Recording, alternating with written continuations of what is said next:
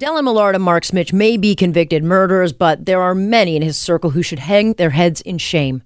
Millard was, without a doubt, the ringleader, but his circus of losers were all too happy to take his money and turn a blind eye to his and Smich's escalating thirst for crime. First they steal, then they kill. Nothing to see here. These friends followed Millard like the Pied Piper, carrying out escalating thefts to feed the chop shop run out of his father's airline hangar in Waterloo. Friends who did nothing when a stolen black pickup truck showed up out of the blue, stripping it clean and then playing stupid instead of going to police as a desperate family begged for their loved one's return. Friends who not only destroyed evidence, including throwing away a gun, knowing the police were closing in, but then lied repeatedly about what they knew. Never once did they do the right thing. They had to protect their meal ticket.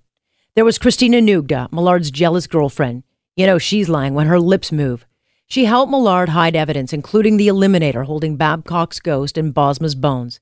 She helped rid of Bosma's pickup at Millard's mother's home and a toolbox carrying the murder weapon. When Millard told her to hide a hard drive, she did that too. On it, Millard and Smich standing near the Eliminator as Bosma's body burned. A year later, police would find it and hundreds of letters Millard wrote from her jail telling her to obstruct justice. Texts would reveal Nugda to be cold, sinister, reveling in Millard's text about Laura, that he would hurt her and make her leave. That made Nugda all warm inside. There was Madeline Burns, Millard's mother. She never bothered to come to court in support of her precious son. She didn't bother to do a lot of things, including telling police her son had parked a strange trailer hiding Bosma's truck at her house. Nope. Instead, she and Nugda made sure to go to a hotel and drink lots of wine and then go back to the house to wipe off their fingerprints. She didn't bother to alert police that a lawyer was giving her hundreds of letters Millard had written to Nugda.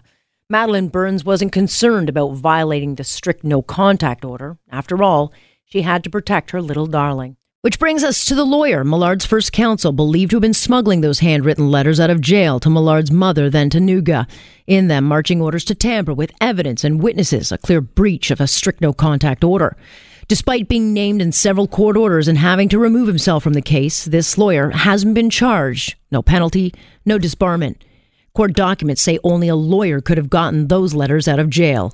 He denies everything, and the Law Society isn't commenting. None of these people once ever thought to go to the police to tell the truth or simply be decent. To hell with the shattered families left behind. There were just too many perks being in Dellen Millard's circle. Money, dinners, trips, parties, drugs. Why would anyone want the free trip to end? After all, had he gotten off, they would all just pick up where they left off. Those in Dellen Millard's inner circle, and you know who you are, should hang your heads in shame.